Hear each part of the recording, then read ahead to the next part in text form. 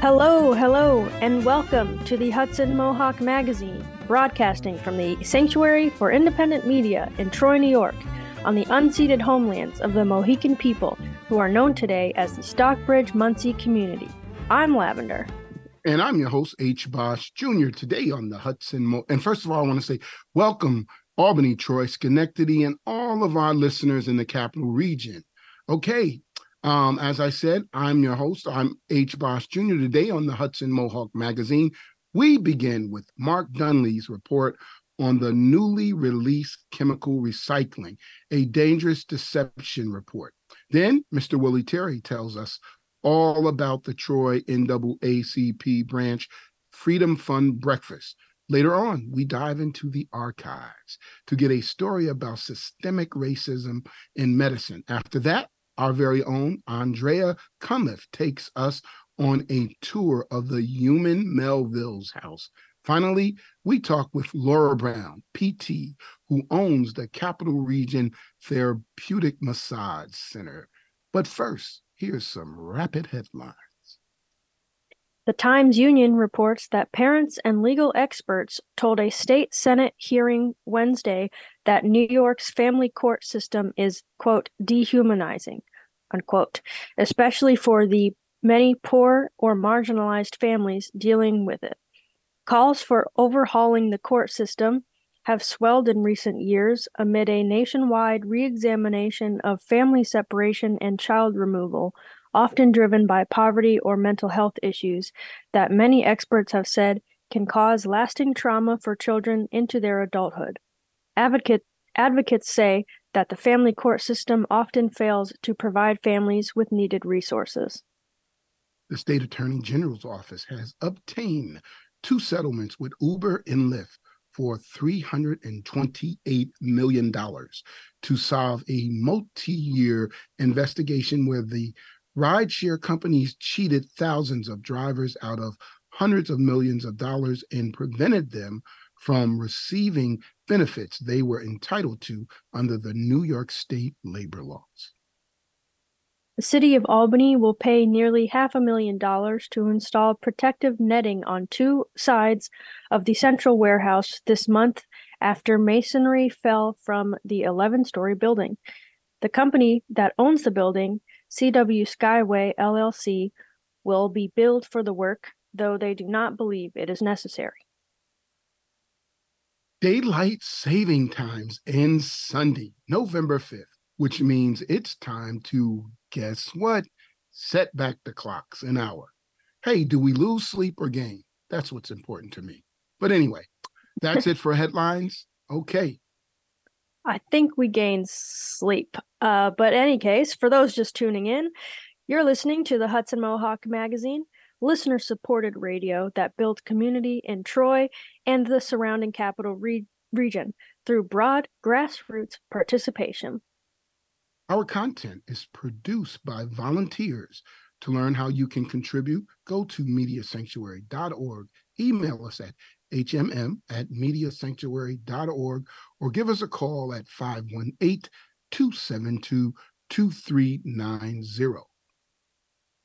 Mark Dunlea attended a press conference from Beyond Plastics and IPEN, the International Pollutants Elimination Network, to announce their report, Chemical Recycling, a Dangerous Deception. You will hear from Judith Enck of Beyond Plastics and Lee Bell, IPEN Science Policy Advisor and the lead author of the report. Beyond Plastics and the International Pollutants Elimination Network, or IPEN, released Chemical Recycling, a Dangerous Deception, a critical examination of the technology's long history of failure and the threat it poses to the environment, human health, and environmental justice. The report precedes the upcoming United Nations International Plastic Treaty Talks in Nairobi, Kenya, November 13th to 19th. Chemical recycling refers to a set of technologies that attempt to melt and boil waste plastic down to gases, chemicals, oil, tars, and waxes, and inevitably creates toxic substances. It is rarely successful in turning old plastic into new plastic. While industry promotes chemical recycling as a solution to the plastic crisis, the report points out that only 11 chemical recycling facilities are constructed in the United States. Combined, they process just a tiny fraction of the nation's plastic waste. We hear from Judith Ank of Beyond Plastic and Lee Bell, the IPN Science Policy Advisor, who is the lead author. We're going to start with Judith Ank. Judith is the founder and president of Beyond Plastics. Prior to this, she was appointed by President Obama to serve as EPA Regional Administrator. This is a comprehensive report. Our research shows that chemical recycling is more of a marketing and lobbying tactic by the petrochemical industry than an actual solution to the problem of plastic waste. This is a very timely report because the third meeting of the Intergovernmental Negotiating Committee to develop an international plastics treaty will take place very soon, from November 13th to 19th in Nairobi, Kenya. Currently, the draft treaty does not allow for chemical recycling as a solution, which is wise. But we know that the plastics, chemical, and fossil fuel companies will be working overtime to get chemical recycling included in the treaty. And unfortunately, there is not clarity on the United States position on this issue. As plastic production has skyrocketed over the past 5 decades, we've witnessed a parallel increase in environmental challenges. The World Economic Forum predicts that unless plastic reduction policies are put in place, plastic pollution will triple by 2060. Plastic pollution in production facilities, waste incinerators, landfills are often put in low-income communities and/or communities of color, making plastics a very important environmental justice issue. Microplastics, which are tiny little pieces of plastic, have been found everywhere, including the highest of mountains, the deepest parts of the ocean. Microplastics have also been found in our human bodies. The plastics industry knows that it has a big problem, and they've spent decades deceiving the public into thinking that plastic recycling is the answer, and it knows it's not. Plastics recycling in the U.S. has been an abysmal failure. I want to emphasize we should keep recycling metal, paper, glass, cardboard, compost yard waste, and food waste. But plastics recycling has been an abysmal failure, most recently achieving only a 5 to 6% plastic recycling rate. And that's because there are just too many different plastic polymers, thousands of different chemical additives, and many different colorants that have prevented conventional plastics recycling from ever succeeding. Similar problems plague chemical recycling. The plastics industry has known all along that more than 90% of plastics are not recyclable, but they've spent millions in advertising saying just the opposite. They are finally acknowledging that plastics recycling has been a failure, and now they are pushing chemical recycling, yet another false solution that will not deal with a significant amount of plastic waste. The plastics industry has launched a lobbying. We're talking today with Zon promoting what it calls advanced recycling. It is not advanced, and it is not recycling. Companies claim this approach can turn plastic waste into new plastic. Once again, they are wrong. This new report explains in detail the problems with chemical recycling. So what is chemical recycling? This refers to a set of technologies or processes that attempt to use heat, pressure, and/or solvents to break down plastic into gases, chemicals, oils, tars, or waxes. It often produces toxic substances as byproducts. Most common are pyrolysis and gasification, which primarily turn plastic waste into fuel. There are a number of serious proposals around the country to reduce plastics. Extended producer responsibility, EPR. All of these policies can move us closer to solving the problem by reducing the amount of plastic produced. At this point, I'd like to introduce Lee Bell, a technical and policy advisor at International Pollutants Elimination Network. I'm calling in from Geneva in Switzerland, where I'm taking part in negotiations on the 5th Conference of the Parties on the Minamata Convention of Mercury. I'd just like to say that our report, produced by IPEN and by Beyond Plastics, is a comprehensive review of chemical recycling of plastic waste. It looks at decades of evidence where we found that chemical recycling has never been economically or environmentally safe way to manage plastic waste. Chemical recycling will not help to resolve the plastics crisis. A recent report by the Nordic Council, the official interparliamentary body, found that in the best possible case scenario, chemical recycling would only worldwide process about 3% of plastic waste projected to be generated in 2040. It's around 14 million tonnes. It's a drop in the ocean compared to the hundreds of millions of tonnes that will be produced in 2040. And further, the report questioned whether using this technology would even be worthwhile, given the massive amounts of toxic waste produced by chemical recycling and the other environmental problems associated with the technology. To summarise the key findings, we found that first, because plastics are made with toxic chemicals, the products and the waste retain these chemicals, and when released, these chemicals pose threats to our health and to the environment. This is especially harmful in environmental justice communities who already bear a disproportionate burden of risk from other industrial facilities and emissions, and where chemical recycling operations are often located or planned to be located. Secondly, chemical recycling produces very few useful products while creating very large amounts of toxic waste. Plastic waste that's collected for chemical recycling will mostly come out of the processes as either hazardous waste, emissions, or contaminated oils such as pyrolysis oils that require a great deal of extra energy and cleanup to even begin to make them suitable for use in plastics production. And that means more energy use and even more hazardous waste materials produced. Instead of solving the waste problem, the plastic waste problem, chemical recycling creates a new, more toxic waste problem, and that toxic waste will usually either be burned or landfilled, taking us around in that disposal circle. Thirdly, chemical recycling contributes to climate change, and it is an energy-intensive, inefficient technology. And in fact, a US government research group found that chemical recycling can create as much as 100 times more damaging climate and environmental impacts than existing virgin plastic production, which is saying something. And finally, the vast majority of the products from chemical recycling are low-grade toxic plastic fuels.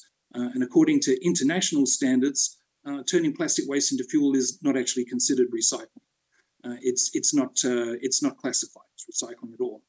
So international experts have also recently, at the Basel Convention on Hazardous Waste negotiations, debated chemical recycling for several years, and they rejected chemical recycling as an environmentally sound management technology for plastic waste. And these are some of the world experts gathered to negotiate these issues in depth. For these reasons, our report finds that the industry hype around chemical recycling should not be considered is a dangerous deception, and chemical recycling should not be considered in plans for resolving the plastic crisis. Governments really should instead focus on solutions that promote significant reductions in plastic production and innovation using safer materials. Judith will speak a bit more to those issues after we hear from Jennifer, who speaks specifically to the US case studies. Thank you. This has been Mark Dunlea for Hudson Mohawk Magazine. To find the report and more information, go to beyondplastics.org. On Saturday, October 7th, 2023, Hudson Mohawk Magazine roaming labor correspondent Willie Terry attended the Troy NAACP branch Freedom Fund breakfast at the Italian Community Center in Troy. The guest speaker at the breakfast was Dr. Jennifer Burns, PhD and professor of history at SUNY Albany. Willie recorded her speech, and this is part 4 of a 4-part series.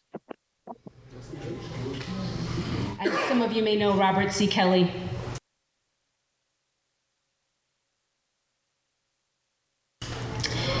His son is George Bidel Kelly. You know, George Vital.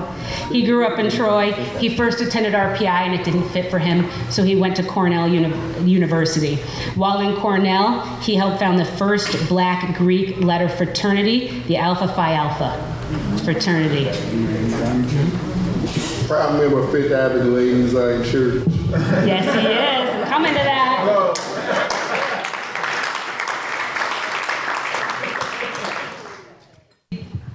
Began going back to church. At the time, he will also be immersed in his father's friends and new friends, Reverend James N. Bodie, Reverend Jeremiah R.B. Smith of the Liberty Street Presbyterian Church, Reverend Harvey White, pastor of the AME, Zion Church at the time. He and others are going to help to establish the Troy Colored Citizens Advancement Club, which is really the precursor of the NAACP after the Civil War. They made friends with W.E.B. Du Bois, Walter Wright of the original NAACP that we learned about out of the Niagara movement. They brought those men to this city.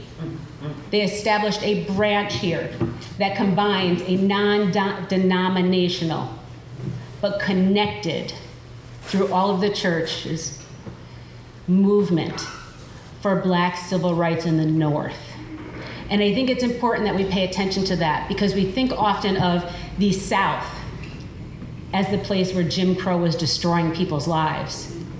But these Black pastors in Troy knew that there should be betterment, there should be uplift, there should be equitable housing, there should be integrated schools, there should be youth organizations, all of the things that their forebears had advocated for and had organized before the Civil War is what they reintroduced after.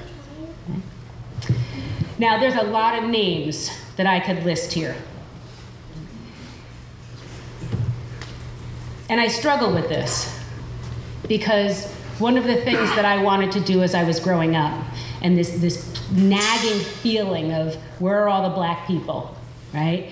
And how did they walk the streets and what did they do where I come from? Right? How do I not name them?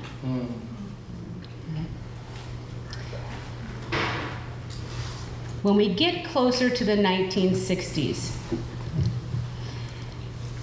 I just want to name a few of the organizations because I know in naming people, I'm going to leave vital people out. Okay. And so, one of the shout outs that I'd like to give for the youth who become the leaders in the 20th century is to the Girls Versatile Club. You remember them? You are a Versatile Club?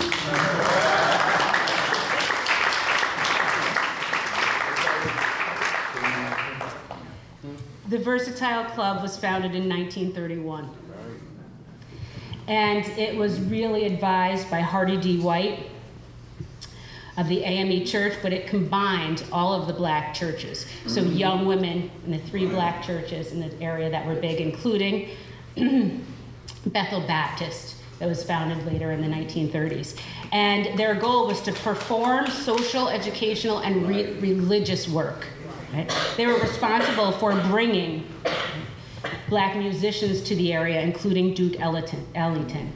They also brought back former Black Trojans who had gone out in the world and done a number of different things at annual luncheons. This included Dr. Dorothy Brown, who in 1964 came. She was the guest speaker at an annual luncheon, and it helped to initiate scholarships for Black students to continue, go on to college and support themselves. And the Versatile Club did many other things as well. The other organizations that come out of this movement at the time are the United Negro Federation and Negro Clubs.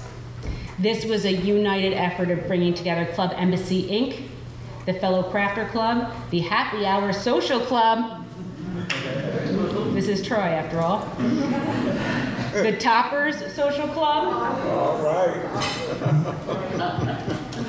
And the Pleasant Valley Conservation Club from Schenectady.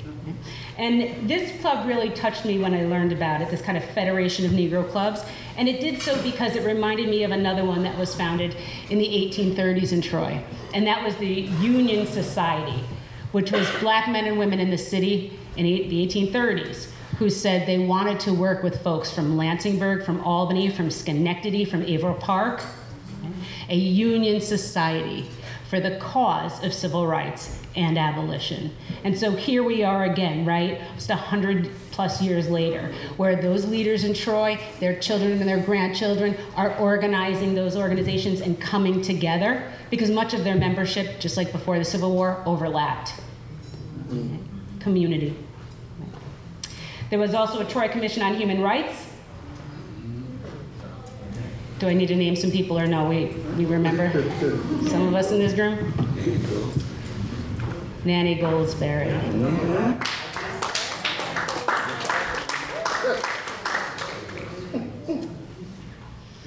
In 1968, she and the Troy Commission on Human Rights had a series of events and lectures. It was called Civil Rights in You. They were held in Lansingburg. Reverend Stanley, James Lockhart, Faith Evans, and Nanny Goldsberry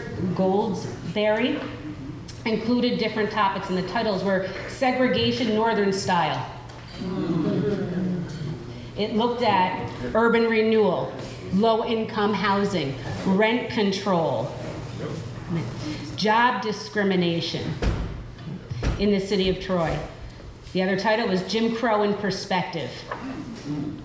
And this one I found some notes on, which is really interesting, because what it did was talk about, or what was discussed, was the Great Migration and people like Reverend Stinney and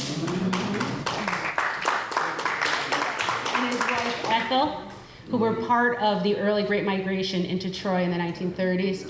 And then they organized bus rides from here to the South to help people escape Jim Crow, violence, and lynching in South Carolina. They did many other things. He was a member of the NAACP too. Right? Another one of the titles was Our Country Too. And that touched me because I thought, you're right, that history book I'm reading in school, right? This is my country too. And I want to see myself in it. And I want to see people from where I come from, and people who look like me, and people who have to fight some of the same fights represented in it. So as I wrap up here, I want to bring us back to Hannah for a second. Because Hannah had said, I've been praying to somebody. I've been praying that somebody would come along and find out about me, and that the families among them who knew me know where I am. And I think about this quote a lot because I hope that I have done Hannah some justice. I hope that when I write about her and put it in ink, her descendants and others can find out about her and where she is and where she went. And the other last quote that I have is one from Richard Wright, who, as you know, wrote Native Son and Black Boy. But he also wrote a book called The Man Who Lived Underground that publishers would not publish for almost 100 years. And it is the story of a man named Fred Daniels, who is accused of a crime and is forced into a false confession. He literally goes underground, like into the sewers, to get away from being incarcerated. And when Richard Wright wrote this and people rejected it, he said that this was his work that had the most meaning in his life for him. This was the work where he felt the most creative in the process. This was the work that reflected his authentic self the most, even over his autobiography. What he writes about this book, and this is a quote, "Tradition is a dream, and he who does not dream cannot feel his past. And he who does not feel the past cannot feel the need for the future. A dream is tense, and tension is the prelude to action." when the Black Lives Matters movement happened here in Troy. It was tense, and there was tension, and there was action. And that action resonated for me all the way back to before the Civil War. The blueprint the founders, Black founders, men and women of this city, had laid that became the NAACP, that became the Anti-Slavery Societies, that became the Human Rights Commission. So to conclude, I'd like to thank the NAACP for having the little girl who wanted to know where all the Black people were.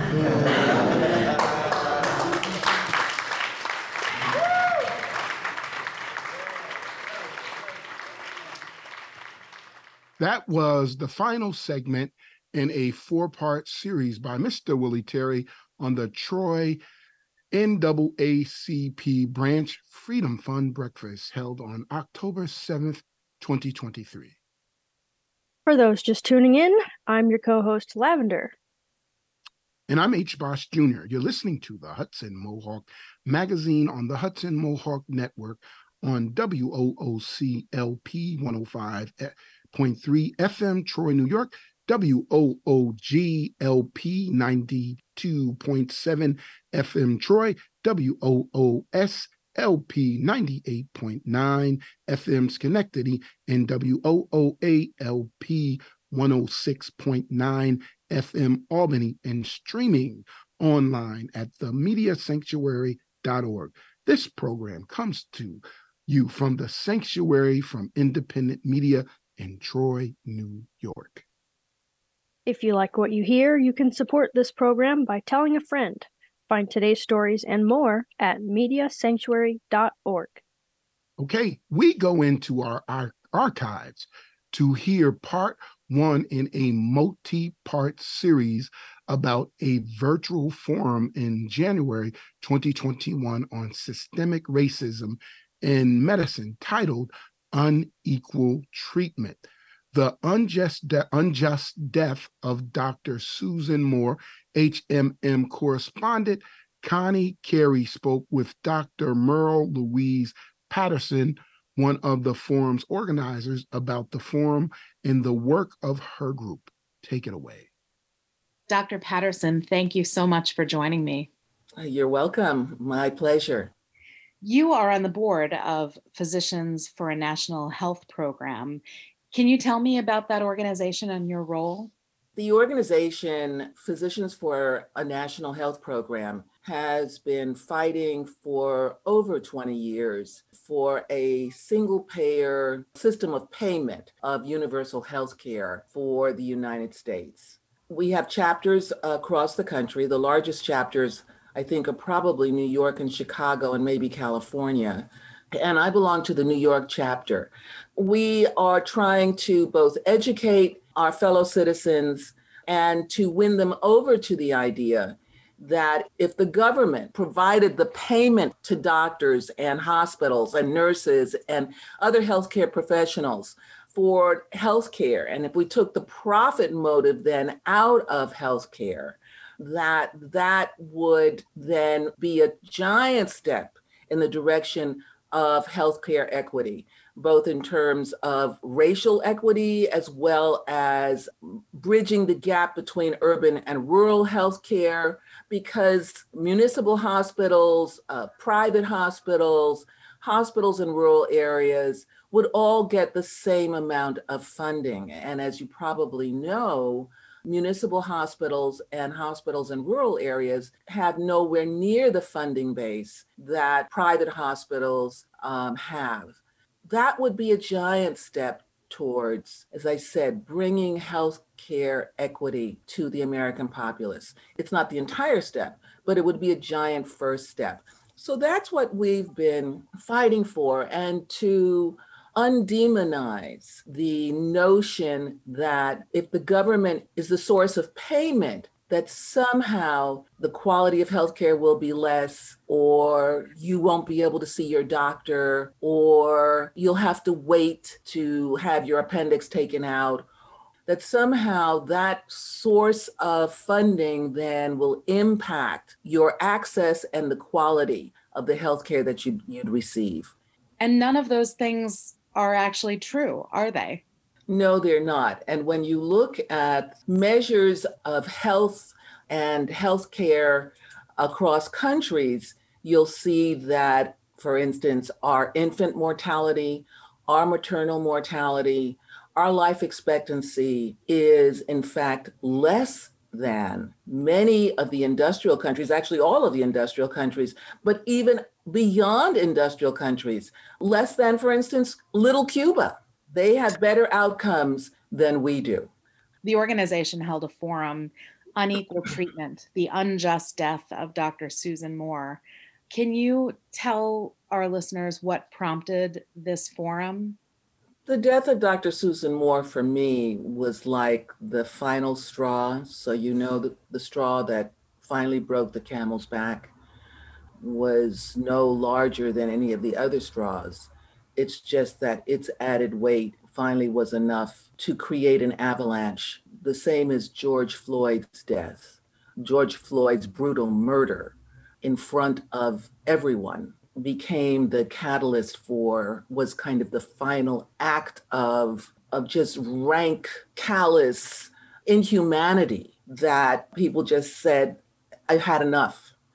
And for me, that was the death of Susan Moore. I'd had enough. And so I said to myself, we have to do something.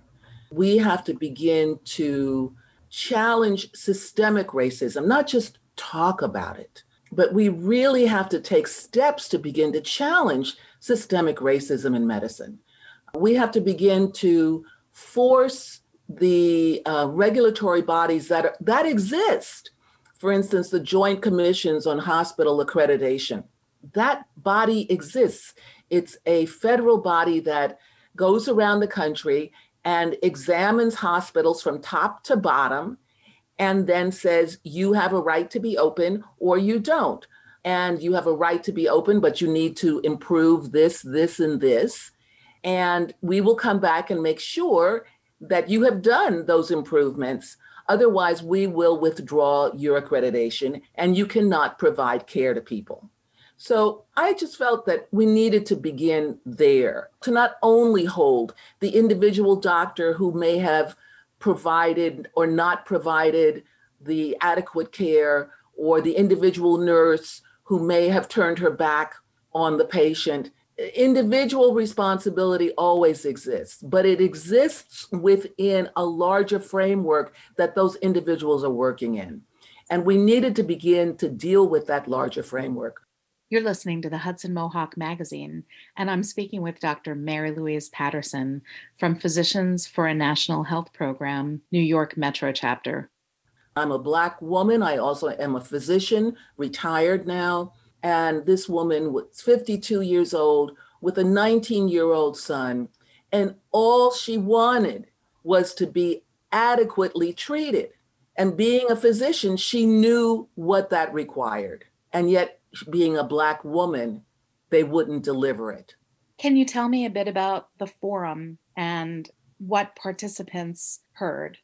We had a 5-woman panel, 4 of whom were African American, and it was just superb. So they were able to come at this issue both in terms of just going through step by step so the audience could understand what actually happened to Dr. Moore. So we're not just saying she was mistreated or maltreated and just summing it up that way, but actually walking people through what actually happened to her so that they could understand why we were calling this, medical abuse, and frame it in the terms of healthcare delivery and the inequities in healthcare delivery between the private system and the public system. And we have 2 systems that are separate and totally unequal.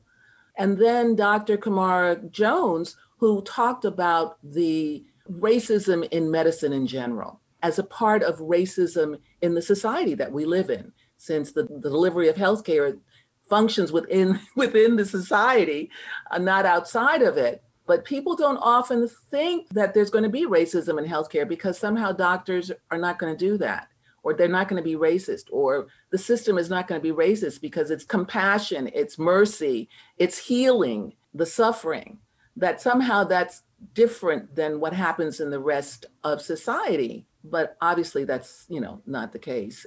People will hear all of that. And it was delivered in such a compelling fashion that if you walked into the discussion initially not convinced, thinking that this was just an isolated incident, you left that discussion understanding the scope of the problem. Where can folks learn more about what they can do? Folks can begin to talk to their doctors. They can begin to write letters, op-ed page letters to their local newspapers. They can call their local radio stations like yours and ask them to cover the issue. They can talk to friends and family and see if people have had incidences of what they consider to be inequitable treatment or racist treatment, and begin to discuss how they think they can handle that. Those are some of the ways that they can plug in. Of course, there are organizations. So if people go to their search engines and they put in racism in medicine, up will pop a number of different options for plugging in to this particular issue. But as patients, I think people can begin to think about the kind of care they get, how they get it, what they're paying for, and whether they think it's adequate. So it's not just racism in healthcare, but it's healthcare in general in this country. If their sense is that it's not what they think it should be or what they would like for it to be, to begin to think about how to make a change. Dr. Patterson, thank you so much for taking the time to talk to me. Thanks very much, Corinne, for having me. I'm so happy that you were interested in focusing on this particular issue. That was part one of Corinne Carey's coverage from the archives of the virtual forum held in January of 2021 by New York Metro chapter of Physicians for a National Health Program. You can find the full series and more on our website, mediasanctuary.org. Okay, in our next segment, Herman Melville's house at First Avenue and 114th Street in Lansingburgh, Troy, New York, is the one-time home of the author of Moby Dick. Herman Melville, Hudson Mohawk Magazine, Andrea Cunliffe takes a tour of the building with Lansingburgh Historical Society, John Ward. Here we are at number 214th Street in Lansingburgh. It's the Lansingburgh Historical Society, which happens to be at the Herman Melville House. I'm so fortunate to have found you. And please, may I ask you to introduce yourself? Sure. My name is John Ward. I'm retired, and I'm trying to give back to the community I grew up in. And you grew up close by? 2 blocks away. And you never knew about this? Never heard of it. Never heard of Herman Melville, not until I got to college. Never knew that Chester A. Arthur lived 4 blocks up the street. Never knew that Herman took surveying lessons and at the Lansingburgh Academy, which became eventually the Lansingburgh branch of the Troy Library, which I knew as a child. And I never knew that Chester A. Arthur, the former president, after graduating from Union, taught a law class at Lansingburgh Academy. Fascinating. Yeah. I didn't even know. Well, Melville wrote, you want to give us a rundown on what he wrote here? I know he wrote Moby Dick. But... Omoo and Typee were written here. Omoo, O-M-O-O, and Typee, T-Y-P-E-E. Yeah, those were the first novels he wrote. And those consisted of his adventures in the Pacific whaling, when he had joined a whaling vessel out of Fairhaven, which is right across from New Bedford, Massachusetts, a big whaling port. So he was a whaler. Well, of course, yes. Moby Dick. Well, yeah. So what? Wow. So he lived here with his mother? His mother and his siblings. There were 7, 8 altogether, including him. Yeah. They they had originally lived they actually were from New York City originally. But during the summers, they would move out of the city to get away from the heat and all the diseases. And they had friends and relatives up here, so they would come up here and visit.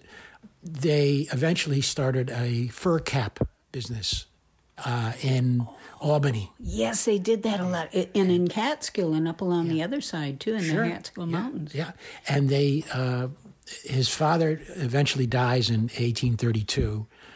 His oldest brother, Gansvert, takes over the business in Albany. There's a fire. The business doesn't do well, the Panic of 1837. So he declares bankruptcy. In 1837, they moved to here because the rents are much cheaper. Oh, right. There's a letter from his mother to her brother saying, we're down to a half a barrel of flour. Can you send us money for rent and food? His uncle was a banker in Albany. Mm-hmm. So the father, Alan. Yeah. He was without a job after his company burned down. Well, he had already died. Oh, he'd already passed. 1832, Alan dies. Oh, okay. His oldest son, Gansvert, takes over the business in 1832 and then has to declare bankruptcy in 1837 because of the Panic of 1837, which was devastating. Huge losses. If you read about it, and it was really due to a fire in New York City, which burned down a lot of insurance companies and a lot of banks. It's not something like 45 buildings burned. And that contributed to the Panic of 1837. And hence they moved up here. It's not bad. He's got, he's right on the river. It's a beautiful location. Yeah. So how did they survive? Right. Well, they all tried to do something. Herman, when he was here, tried to teach school in North Greenbush and also heading over to Bennington. There's a big farm called Calhoun's Farm. And right next to Calhoun's Farm, there's a historic marker that says Herman Melville taught school here. So, so it's an old building now, too. Well, no, that one's, it's gone. It's gone? It's gone. But the locations. The locations. Well, this building is fascinating, and we're standing in the dining room now. It's a pretty comfortable space, and the table's set here. I'm ready for lunch. I don't think I'm going to get it today. I don't think so. But it feels so comfortable. Right. And there's a wonderful, you said, an Italianate... fireplaces that were added back in the 1860s when they changed the entranceway and they changed the shape of the roof from Dutch gambrel to a gable roof. They added the front porch and turned that into the entrance. So was there originally a front porch that overlooked the... No. But they did have the space on the river. This river was like the thruway. This was the mode of transportation for the river, for goods and services. And all along here were shipbuilding buildings, warehouses. Up the street at 116th Street and First Avenue, there's a brick house, and there is a tunnel underneath it to get to the river, because these were all warehouses and all kinds of uses for merchants. And that's where they would store the goods. There's another house up at 118th and First, and that was owned by the Judsons. He was a coal and wool importer, and his office was across the street. So this was not an elegant upper-class neighborhood. No. It was a busy city street. It was yes. Well, it wasn't a street, but a busy... All along the river was busy, yes, yeah. As you go further up, houses became nicer, and then if you notice, particularly in Troy, the higher you go, the nicer the houses are, because this was all working class down here. And the river didn't smell so nice. Probably not, no. Actually, as a child, it didn't smell great, particularly in the summertime. Strange that, huh? Yeah. Well, one of my good friends had a boat. I had a car. We made a deal. I learned how to water ski in the Hudson. You're still alive. I'm still alive to show, yeah. Well, tell me, is there anything remarkable in this room I should take a note of? Yeah, here. Now, this bookcase right here. Boy, that's a beauty, isn't it? Yeah. Well, this was donated to us, and it was from the Pine factory. And Pine, this was his factory. Oh, it's beautiful. We know that building. Yes. Standard it's just down the road. Standard Manufacturing at 121st Street. Yes. And 2nd Avenue. Yeah. Oh, and that's where this was created. Is that carved? His name was Pine, and he started as carriage manufacturer. But then, when the collars and cuffs came in, his fort was merging all the small collars and cuffs producers until he built this huge brand called the Lion brand. And they made collars and cuffs, pajamas, night clothes, and that's standard manufacturing. Now, his place on 2nd Avenue, across the street there, on the same side as the Price Chopper and the former Burger King, which are both closed now, his home was called the Abbey, and it was beautiful. And that's where this came from. Oh, it's fabulous. It's huge. It's about 8 feet long and 6 feet tall, with all the hand carving. Yeah. Big glass doors on it. Oh, lovely. Bookcase. These two bookcases. Oh, yes. On either side of the fireplace. Now, that's when I said I thought that this was a door through and that they put a bookcase in front of it, but it's not. No. It's magnificent. Yeah. That's a good 10 feet tall. Yeah. Was that from the same man? No. These are from the Judson House. And the Judson House is right up here at 118th and 1st Avenue.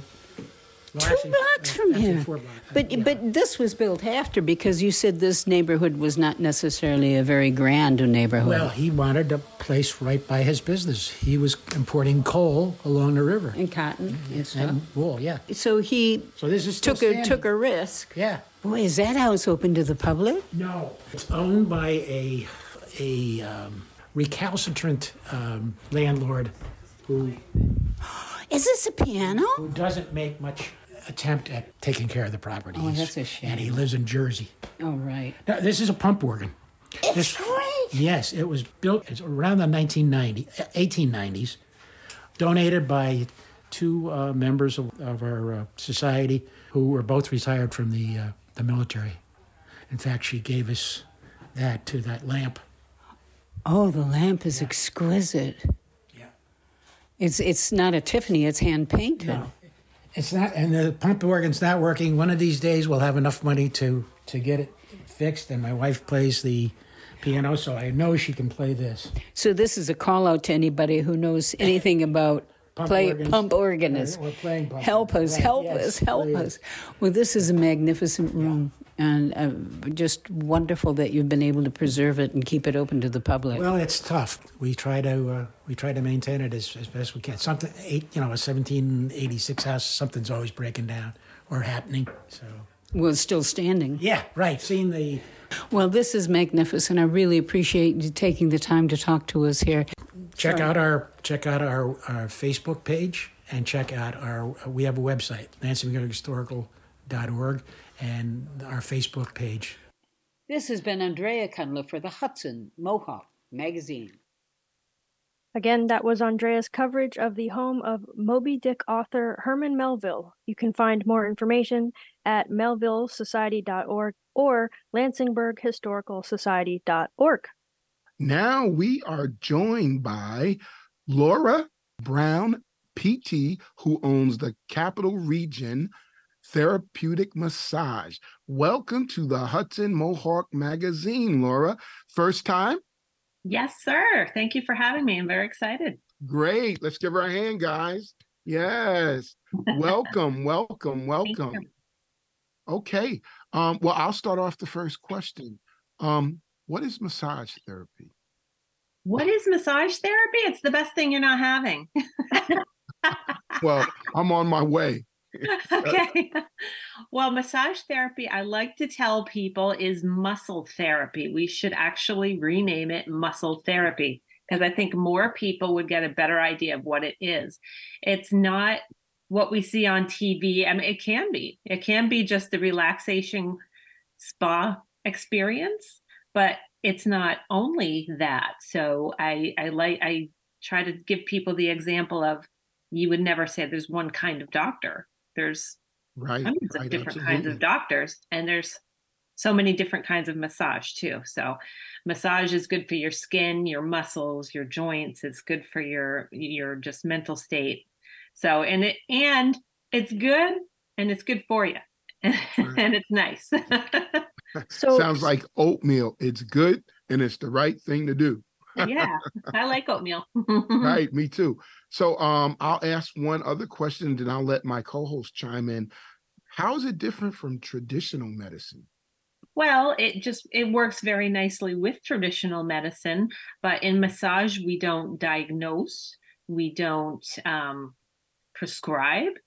So what we do is there are problems that we can help with insofar as supporting the person's body and supporting them in their health issues. And there are issues that we can really have an impact and straighten out for them. So be it soft tissue injury, that's our forte. Oh. If someone has, a stenosis, that is something that they will have after their massage. We're not going to take the stenosis away, but those supporting muscles that get very painful. And I'm also a PT, so it's a little bit of a bonus, because I can see when people are in pain and they start compensating with their posture and how they move. We get secondary problems because of that. So we don't cure the stenosis, but we make them feel better for a while. And those compensatory problems that they've developed, we can sort of help them out. So we can make their lives a lot better. That actually leads into another question, which is what got you into this practice? And you say you're both a PT and a massage therapist? Yes, I just decided in 7th grade I wanted to be a PT. I shouted our PT at the local hospital, and I said, that's it. That's what I'm going to do. And so I went to PT school straight out of high school, and we had about half a day of massage therapy, and I was really disappointed because once we did that, I kind of fell in love with it, but I kind of put it in a box and put it over here in the back of my mind. And when I got out and started practicing little by little, I found out, I just found myself doing less hands-on work. And I wanted to do the hands-on work because me, like everybody, I'm a sucker for instant gratification. And it just seems if you can put your hands on something and work it out, we really get somewhere. So that's fun. And who doesn't want their instant gratification? So I said, I've got to go to massage school because we're just less restricted, because they walk in, they want a massage, we do the massage, they feel better, and they walk out. And it's a great life. Now that I do massage, I don't work a day in my life.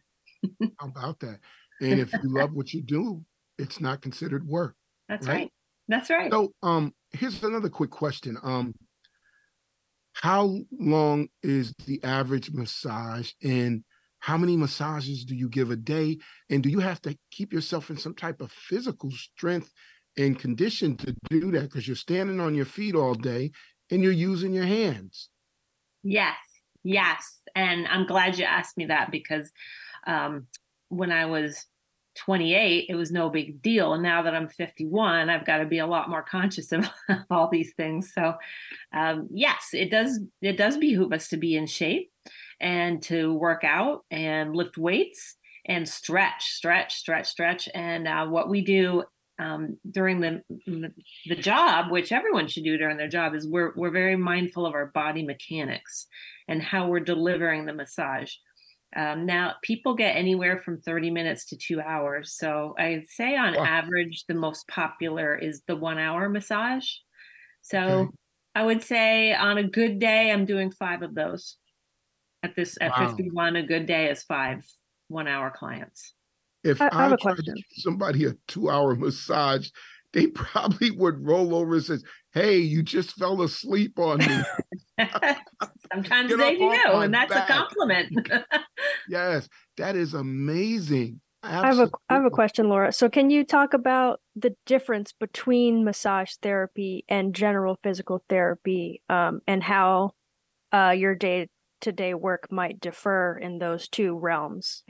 Oh, sure. Well, a physical therapist, depending on the location they work at, their focus all day is very broad, because if they're in outpatient, be doing they might be helping a stroke patient regain some function this half hour, and the next half hour they might be helping someone with a neck injury, and then the next half hour they may be seeing someone with plantar fasciitis. So they're doing so much. PT is very comprehensive. So if it hurts and it doesn't move right, those people get sent to PT. So they're dealing with so many different types of diagnoses, and their job usually is to get people out of pain, get them to move better, and most importantly, and again, it's hard to answer because it depends on what type of environment they're working in.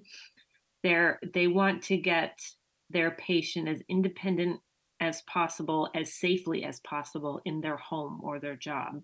So that's their job. So they may be having to get people stronger.